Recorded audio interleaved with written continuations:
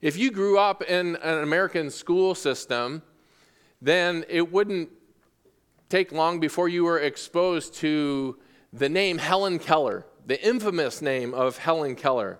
As many of you already know, she was born without sight, without the ability to hear. She was born in Alabama on June 27th, 1880. So tomorrow is June 27th. According to my football math, that would make it her 136th birthday. I think few, if any of us, can possibly relate to what that experience must have been like to go through life without any sight and without any hearing. Perhaps you had a teacher in school even encourage you to plug your ears and close your eyes for a few moments just to gain a sense of what that might be like. And because of it's impossible to replicate that experience because we'll always hear vibrations. We can never completely block out all the light in our feeble attempts, especially as children. Yet the story of Helen Keller would never have been known without another person who intervened and made a tremendous impact in Keller's life. It was a woman by the name of Anne Sullivan, Keller's teacher. She was the one who broke through the social isolation imposed by her disabilities. Anne Sullivan was the one who rescued Keller from her social darkness, allowing this little girl to blossom as she taught her a way to communicate. What happened after that is unprecedented. It's absolutely amazing. Keller became the first deaf-blind person to receive a Bachelor of Arts degree. She went on to become an author, an activist, and a lecturer. According to Wikipedia, she was inducted into the Alabama Women's Hall of Fame in 1971 and was one of 12 inaugural inductees to the Alabama Writers Hall of Fame on June 8th, 2015. All of this because Anne Sullivan found a way to help Helen Keller overcome her physical disabilities of blindness and deafness. There's actually even a movie called, some of you may have seen it, called The Miracle Worker, that shares the details of Sullivan's impact on Keller's life. And I share this story to appropriately set the stage for the true miracle worker, the Lord Jesus Christ. You see, Sullivan found a way to overcome the limitations of physical blindness and deafness of one little girl. But what can and should be celebrated about the one who has overcome and can break through the spiritual deafness and the spiritual blindness that every single person on the planet is born into? Does that not add some perspective? Amen. Amen. And the title of our message is Our Sight-Giving Savior. And we're going to study a single miracle performed by Jesus as he gives sight to a blind man. Like many other of his miracles, this, of course, affirms his deity. It also helps us to see that the Lord is filled with compassion for people. Yet there is something very unique about it as well. Let me share just 3 insights. First, it's the only miracle that Jesus performs by touching someone in stages. Why does he do this? He initially takes the blind man by the hand, and we're going to see as we read the passage eventually, then he touches him one time, and then he touches him a second time. Second, this miracle is only recorded here in Mark's gospel. Why were the other gospel writers led to omit it? What is the significance of Mark being led by the Holy Spirit to be the only one to include it? And why is it strategically placed at this point in the gospel in Mark chapter 8? Third, how should this miracle impact you and I? What does God want you and I to see as we study it together? Let's try to get our arms around it and start by reading it together. Mark chapter 8, verses 22 through 26 says this, and I'm reading from the New American Standard.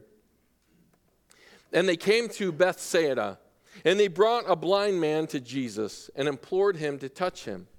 Taking the blind man by the hand, He brought him out of the village, and after spitting on his eyes and laying his hands on him, he asked him, "Do you see anything?"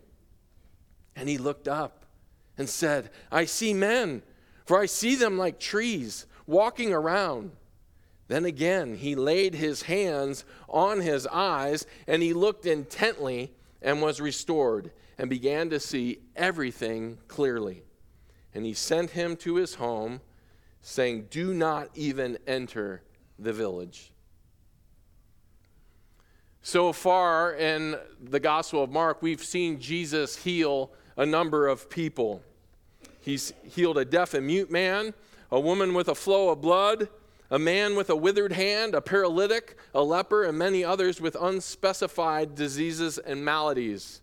We've seen him cast demons out of people. We've even seen him bring a dead girl back to life. However, this is the first specific instance of a blind person being brought to Jesus for healing. Why now and why here? Those of you who have been with us, you have heard me say this and prepare our hearts for this, that this is a climactic chapter in the Gospel of Mark. And it's leading us to the great confession coming in Mark 8:29. And up until this point, spiritual blindness is an embedded theme in Mark's gospel account. Those who are spiritually blind to the Messiah are not small in number. And it involves a significant number of groups, religious and political groups that we've talked about. The scribes, the Pharisees, the Sadducees.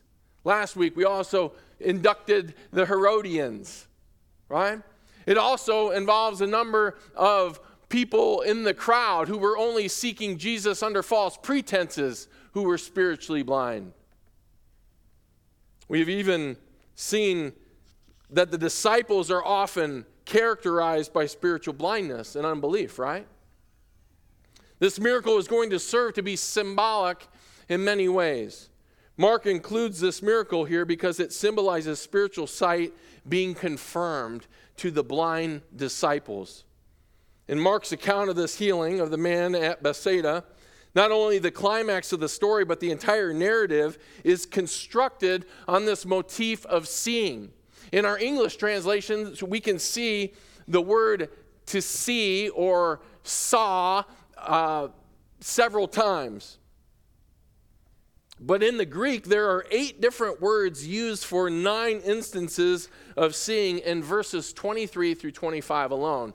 So that's just a little exegetical insight that I wanted to bring your way. This is all about vision. This is all about spiritual sight. This is all about seeing. Both our sermon title and our proposition reflect this sight motif as our passage reveals 2 ongoing actions of our sight-giving Savior so that we see the Messiah as the only remedy to spiritual blindness.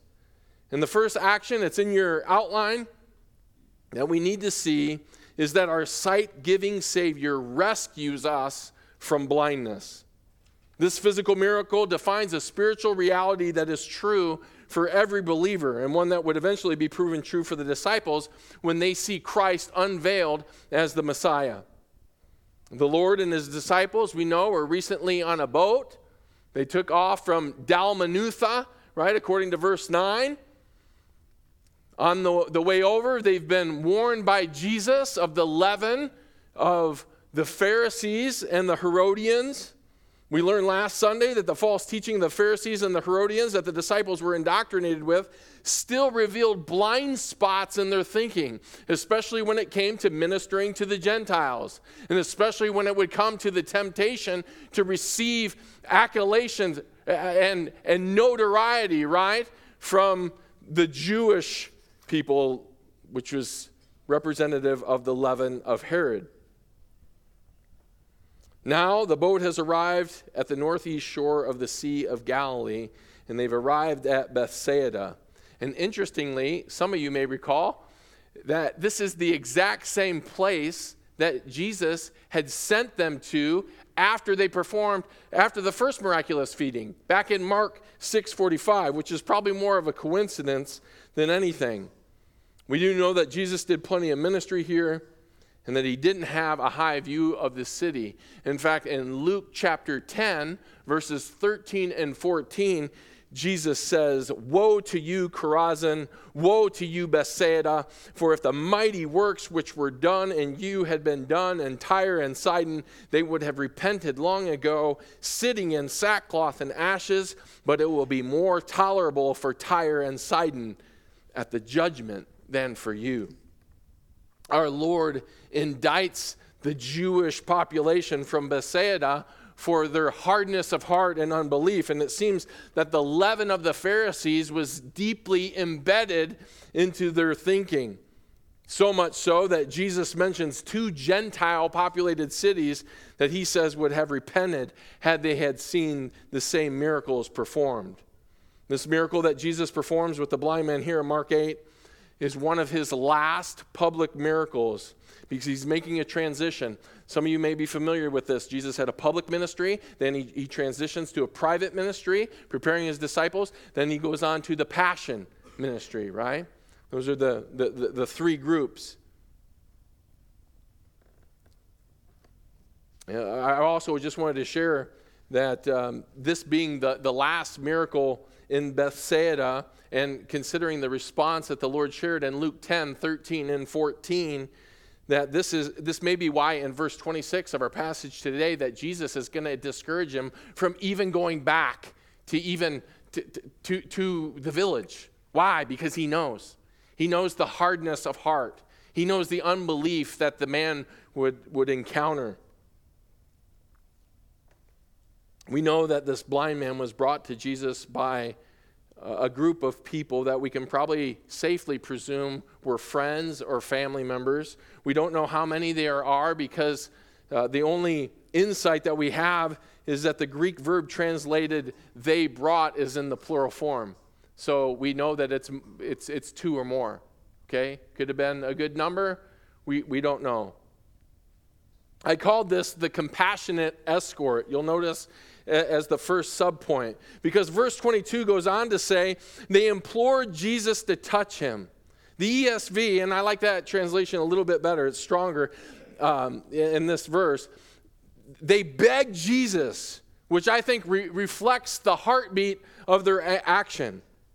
You know, if there's one thing that I think greatly encourages Jesus in the gospel accounts, it's when anyone would lovingly, sacrificially bring someone to him to be healed, especially when it is accompanied by faith, right? And we saw an example of that back in Mark chapter 2, when the paralytic, they even made a hole in the roof, you'll remember, and they lowered him down, and Jesus is just blown away by their faith. Certainly a picture and a principle we can apply from here is the beauty of leading someone to the Lord. Who escorted you to the Lord? Who took you by the hand? Who escorted you out of the realm of darkness? How grateful are we? Huh? How grateful are we for that person that shared the gospel with us? And we shouldn't lose sight of the fact that this is part of God's rescuing plan. He sovereignly and strategically places people in our path so that he can draw them to himself. Fascinating. Sometimes he uses another believer to direct our steps to him. Sometimes he uses unbelievers and the destruction of sin to draw people to himself. Either way, the Lord stands ready and willing to take you and I by the hand, which leads us to our second subpoint under point 1, the rescuing hand of Jesus. Look at the beginning of verse 23. It reads, taking the blind man by the hand, he brought him out of the village. We need to note right from the beginning that Jesus touching this man would have been considered taboo, especially by any Jew, but especially the religious Jews, the scribes, Pharisees, and Sadducees. And their poor theology led them to believe that anyone born blind was cursed by God. You see evidence of this teaching in John 9.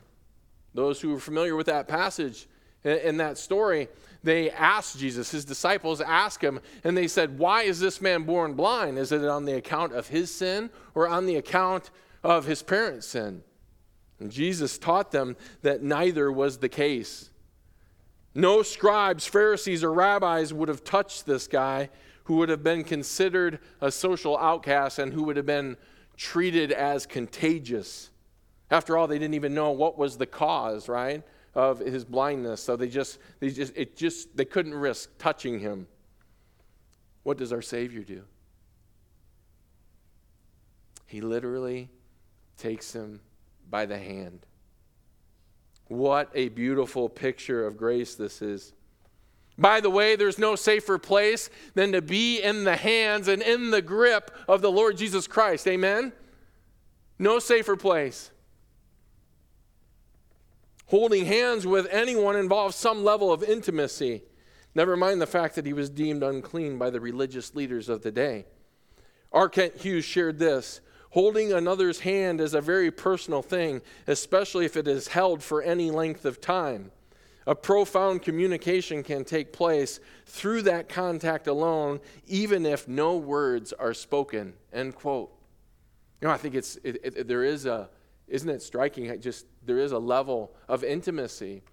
Just even those of us who have been married for a significant number of years, even somebody who's older, who's passing away, what is the grace gift that you can give them? To be at their side and to do what? Hold their hand. Hold their hand. And the willing and rescuing hand of Jesus guided this man, according to verse 23, and it brought him outside of the village. R. Kent Hughes goes on to add, Jesus clasped the man's hand and gently guided him around obstacles, verbally directing him where to step and where not to step, steadying him when he stumbled. Can you see the master guiding the hollow-eyed man along with the disciples following close behind? Perhaps again, the man's friends experienced a letdown. There was yet no great miracle before the oohing and eyeing crowd, but the man's expectations were being heightened. He could not know it, but he was one of the most honored men who ever lived. Jesus, God incarnate, was leading him by the hand. End quote. There's a beautiful and symbolic picture of the gospel here as Jesus spiritually rescues us from the domain of darkness. He's taking this man and he's taking him out of the domain of darkness. And by the way, that's a work that only Jesus can do. I found it interesting that just like with the deaf-mute man at the end of Mark 7, Jesus also led him away from the crowds, right? Took them away by himself, okay? So he's done this in both instances. It's as if he wanted to remove all distractions, all other form of dependencies. Jesus brings them out with him all by himself. It's as if he's saying, I got you. And I want you to see me, and I want you to hear me first. I want you to be completely dependent upon me. Some great truths for us right there. The beauty of the gospel is that God just doesn't rescue us from the domain of darkness, but he does something else. What does he do? According to Colossians 1:13, right? He transfers us into the kingdom of light. He transfers us into the kingdom of his beloved Son. And he does this when he grants us spiritual eyes to see, which sets us up appropriately for our second point. First, our sight-giving Savior rescues us from blindness. Second, our sight-giving Savior reveals sight to us. Look at the middle of verse 23. It reads, and after spitting on his eyes and laying his hands on him, he asked him, do you see anything? Verse 24, and he looked up and said, I see men, for I see them like trees walking around. Again, we have no parallel passage to refer to. No other gospel writer included this account. We also have no other account of Jesus spitting directly on someone to heal them, to gain any insight. We know that when Jesus healed the deaf and mute man, you'll recall he put his fingers into his ears at the end of Mark 7, and he did a spitting motion to help him understand that he knew that he was mute, that he had a hard time speaking, right? We know that Jesus also used spit in John 9 when he healed that blind man, but he spit onto the ground in the dirt, and he made clay, and then he puts it on his eyes before telling him to go wash in the pool of Siloam, right? But we don't have any other instance of Jesus, and this is wild, isn't it? Spitting straight into his eyes. Why Jesus spits directly into his eyes cannot be known for certain. This is very unusual. And here's what a couple trusted theologians included. D. Edmund Hebert writes, "The spitting on his sightless eyes was a symbolic act which the man could feel, assuring him that Jesus would deal with those eyes. The accompanying touch of his hands gave the man further assurance. For a blind man, touch means more than sound." End quote. Pretty insightful perspective. John MacArthur shares this: "The saliva coming out of the Lord's own mouth, touching the man, symbolized the transfer of power. It's not a bogus magic concoction. The power is in Christ. It flows from him to the eyes," end quote.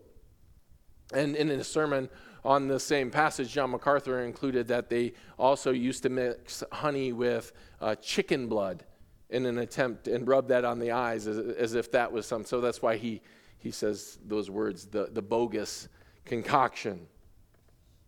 The power is from Christ. And our attention shouldn't be consumed with the means that was used, but with the one who performed the miracle. And what is the result? What is the result? Specifically, we need to understand the significance of partial sight, which is the first subpoint under our second point. After Jesus spit on his eyes and touched him, he asked him, "What do you see?" And here Jesus asks a question following his initial touch, and it's obviously for some purpose. The question indicates Jesus knew that the recovery of sight at this stage would only be partial. And we shouldn't assume that Jesus didn't have the power to completely perform the miracle right on the first shot. This is happening for a reason. But some commentators believe that that's part of the reason why the other gospel writers didn't include it in their accounts. Because it made Jesus seem like his power. This is another reason why we can trust and it affirms the integrity of Scripture, right? Because no one writing a story or making up a story is gonna about Jesus so that people would worship him are gonna make him seem like he made a mistake here or did something that was incomplete. How does the man answer? Verse 24 says, "He looked up and said, 'I see men, for I see them like trees walking around.'" Something miraculous has already taken place. The man was completely blind. But now he can see. He has partial sight, right? To him, the men, which were probably walking around, were the 12 disciples that accompanied Jesus, right? And maybe they're standing in the distance. Maybe it also included the people who brought him to Jesus. And he says that they looked like trees, large and indistinct objects. The comparison indicates that he knew what trees look like. And it also supports the view that he had not been born blind, by the way, which only, again, strengthens and validates the integrity of the account and the healing done in stages. There's no confusion here. He already knew what people look like. He already knew what trees looked like. He was no longer totally blind, yet he recognized that his sight was still imperfect, which again is only something who had been able to see before, right, would be able to know. Because if he says they were like this, then it means that he's obviously been able to see before. What is the significance of the partial sight? I want to tell you. It symbolizes the progressive revelation of Jesus Christ to the disciples. There's been a spiritual progression from the time they were first called to follow him that has progressively allowed them to see him more and more clearly as the Son of God. And our study through Mark has helped us to see this. We've seen this progression just as we've been studying the scriptures together. Mark has also allowed you and I to witness their unbelief challenged time and time again by our Lord. And so far up to this point in Mark's gospel, there's only two parties that adamantly affirm that Jesus is the Son of God. You know who they are?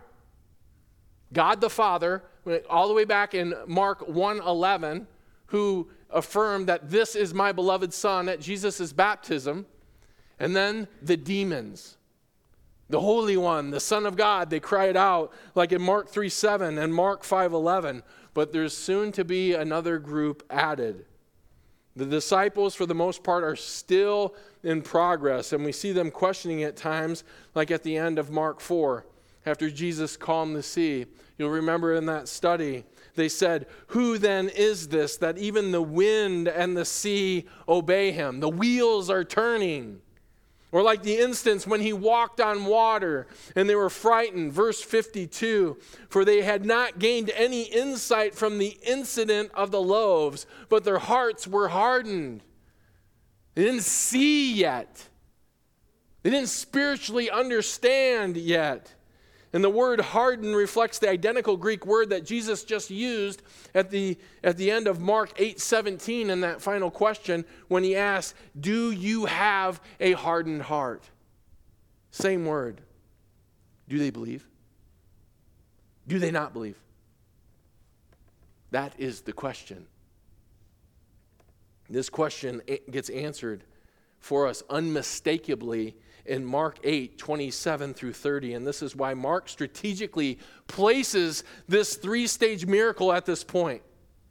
Listen to what James Edwards writes as he helps us understand the purpose of this miracle in stages. By the gradual healing of the blind man, track with me here. By the gradual healing of the blind man, Jesus shows how the disciples in particular may come to faith.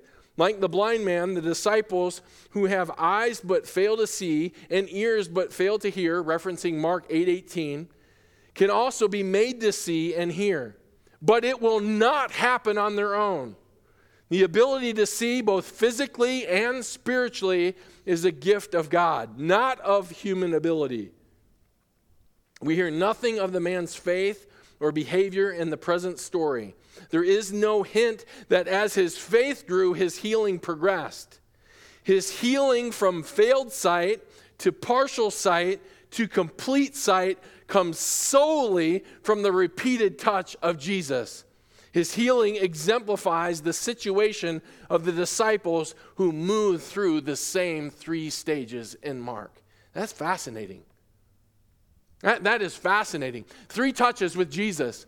He took the man initially when he was brought to him. He was totally blind, could not see, grabbed him by the hand and brought him. Second phase, he did what? He spits into his eyes. He touches them a first time. Right. He can partially see. Third phase we'll get to in just a minute. And then there was a time when the Lord Jesus Christ called his disciples, took them by the hand, said, drop your nets and follow me. Now pick up your nets and follow me. Those nets were heavy too. They wouldn't have wanted to carry them along with. Leave your fishing behind. Follow me, right? And they took him by the hand. And then now what? As he's progressively revealing him, stage 2, right? He's going to give them sight. But it's in part. Okay, we're going to see this. What are the 3 stages? Edwards finishes by saying the healing touch for them will come on the road to Caesarea Philippi, referencing Mark 8:27 through 30, when Peter declares that Jesus is Messiah. The disciples will be no longer blind, but their vision will remain imperfect and blurred, for they do not understand the meaning of messiahship Only at the cross and resurrection will they, like the man of Bethsaida, see everything clearly. I agree with Edwards' conclusion, yet I would add something further when it comes to seeing everything clearly.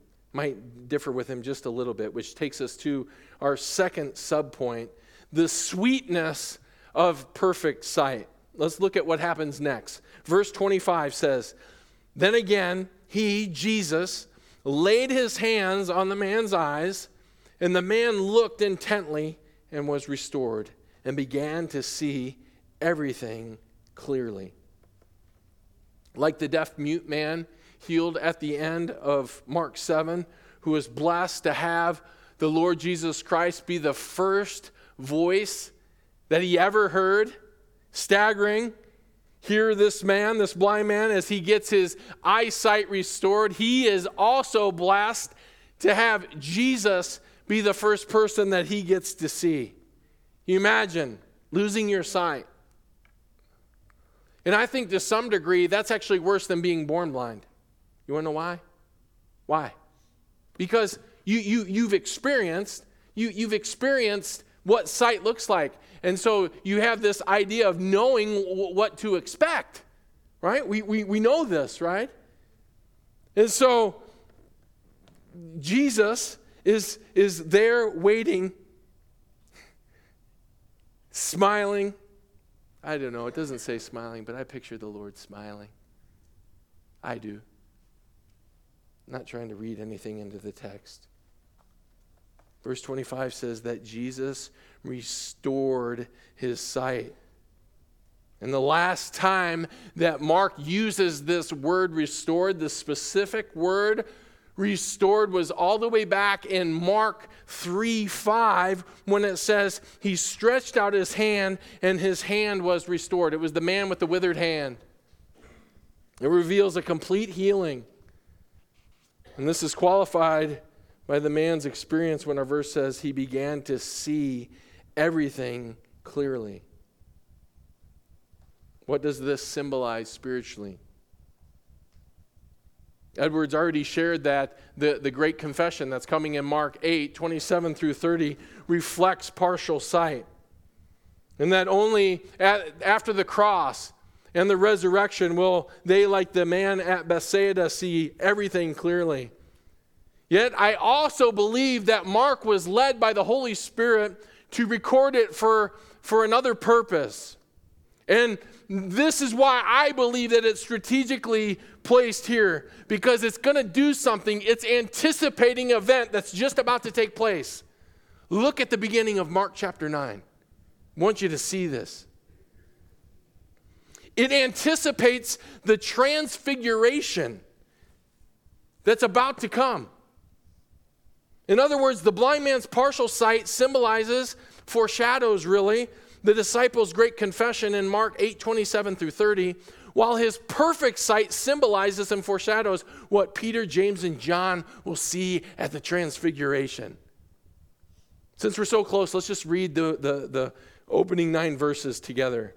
Mark 9, verse 1 says this, "And Jesus was saying to them, 'Truly I say to you, there are some of those who are standing here who will not taste death until they see the kingdom of God after it has come with power.'" Verse 2, 6 days later, Jesus took with him Peter and James and John and brought them up on a high mountain by themselves, and he was transfigured before them. And his garments became radiant and exceedingly white, as no launderer on earth can whiten them. And all the moms in the house were like, "Give me some of that bleach, please, for my kids." This is amazing. Verse 4, Elijah appeared to them along with Moses, and they were talking with Jesus. Peter said to Jesus, "Rabbi, it is good for us to be here. Let us make 3 tabernacles, one for you and one for Moses and one for Elijah."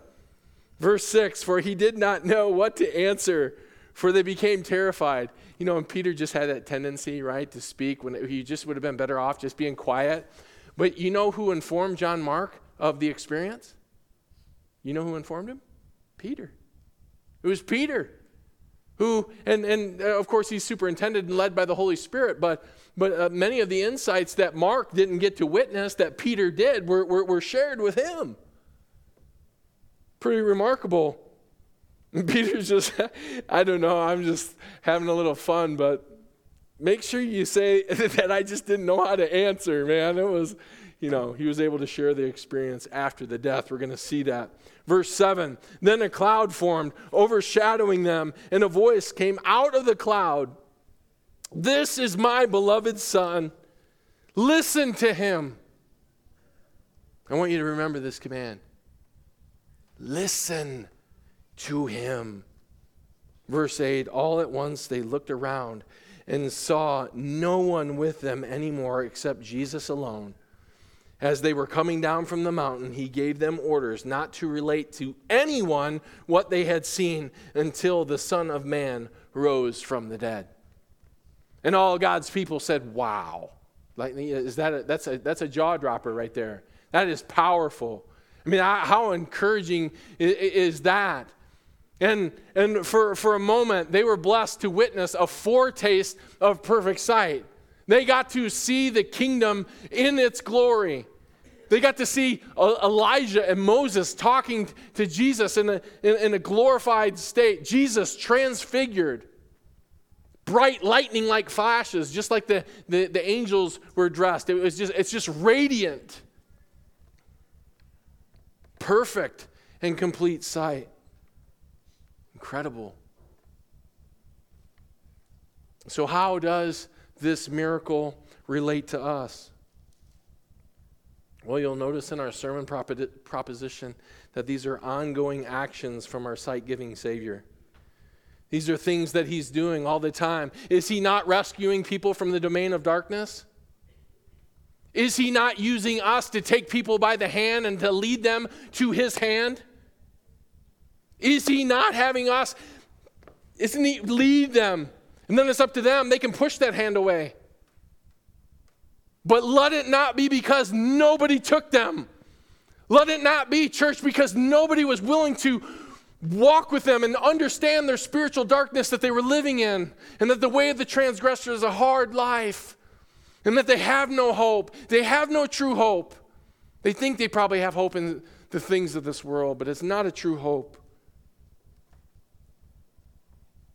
He's rescued us from spiritual blindness. Everyone who has trusted in Christ as Savior, as Messiah, has been rescued from the eternal spiritual outer darkness that Jesus describes as God's wrath and judgment.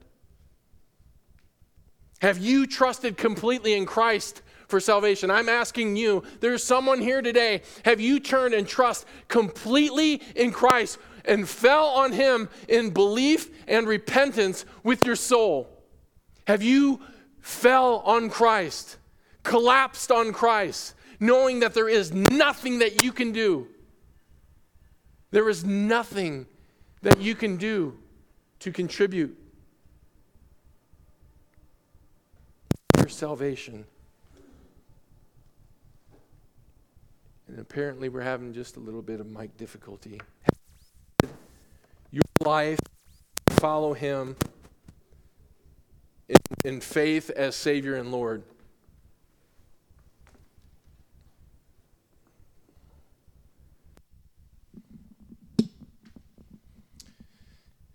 Have you committed your life to follow him in faith as Savior and Lord? If you have, that means that you have been given spiritual eyes to see. Just like the famous hymn writer wrote, right? Amazing grace, how sweet the sound that saved a wretch like me. I once was lost, but now am found. Was blind, but now I see. I see. If you have spiritual eyes to see, that means we have partial sight on this side of the cross. We have yet to see him in the fullness of his glory, but we can make preparations for that glorious day. How so, you ask? By applying the principle that the Heavenly Father gave to Peter, James, and John. This is my beloved Son. Listen to him. Listen to him. At the beginning of the service, I shared the story about Helen Keller, who was trapped in social darkness with virtually no communication with the outside world. And it was her teacher, Anne Sullivan, you'll recall, who took her by the hand and broke through her darkness to communicate with Helen Keller. What would Helen Keller have accomplished if she had turned her teacher's hand away? If she had opted not to work and grow in communication with her teacher? Think about that for a moment. It was because Helen had a teacher who took her by the hand and began regularly communicating with her that she was able to make a great contribution to this secular world as an author, as an activist, as a lecturer. And this same reality can be applied to us spiritually. Do you want to make your life count? You have to answer that question. It's not for the person to your left or for your right. It's for you and me to answer individually. Do we want our lives to count? And if we do, then we need to take our master, our teacher, by the hand, and we need to listen to him. John 15:5 reminds us what? That apart from him, we can do nothing.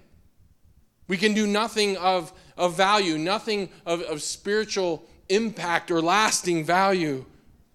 We need to apply the Father's principle and exhortation that challenges us to listen to him.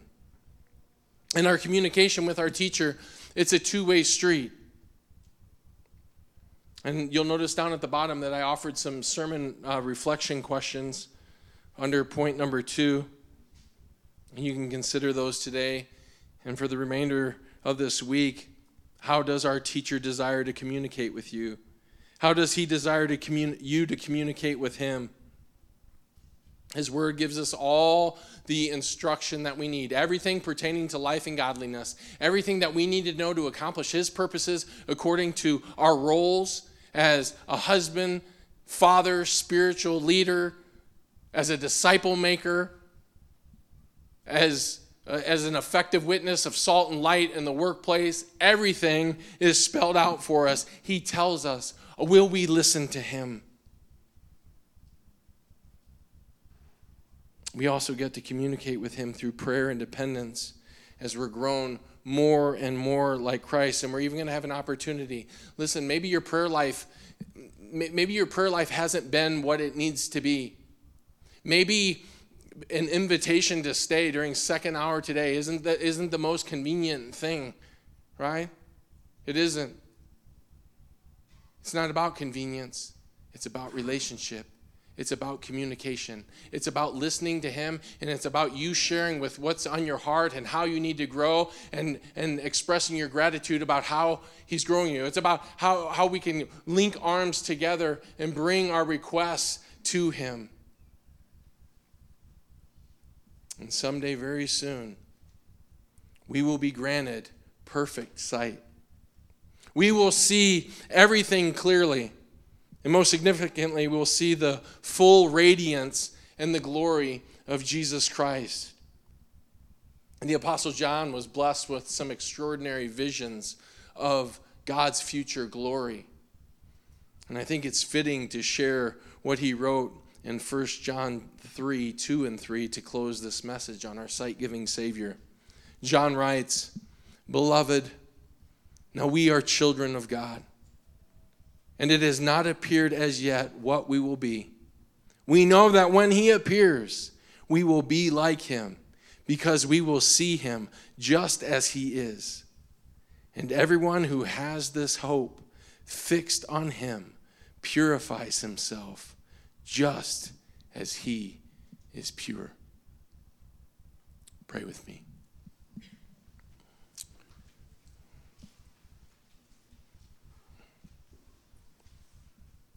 Our Father in heaven, we want to pray and ask that you would continue to allow us to celebrate the truths of the gospel that have rescued us from that we've been rescued from the domain of darkness. And it's not just that we have been rescued, but then we've also been given something. We've been given a stewardship. We've been given sight. We've been given the ability to see you and to hear from you. And Father, I feel the weight of conviction even in my own heart, how there can be half days and in some instances even entire days that go by and I look back and I realize just how little I listened to your voice. How I didn't pick up my Bible to even hear your voice. How I didn't even respond in any way through prayer and dependency upon you. Father, I just pray that you'll not allow us to have many of those days.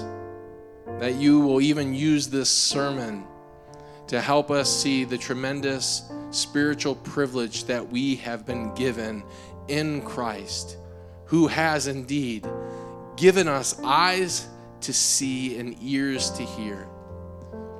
Would our Bibles not stay seated on the nightstand or left in the car, but may they be in our hands. And may those words speak straight to our heart. May we be studying you so that we can make a lasting impact. And what we do now with our lives determines the spiritual impact that we have. How we embrace the communication that we have, the two-way communication with you, will determine the spiritual redemptive value of our lives. Help us not to lose sight of that. Help us to stay focused on Christ. Help us to see the radiance. Though we only see in part, move us towards greater fullness. Help us with joyful anticipation prepare for the time where no more sin, no more blind spots, nothing will hinder our view. It will be completely unobstructed. Until then, we have to battle and wage war. We have to fight for it. We ask that you would give us the grace and the means to do so by the power of your Holy Spirit working in us and through us. We ask this in Christ's name, we pray. Amen.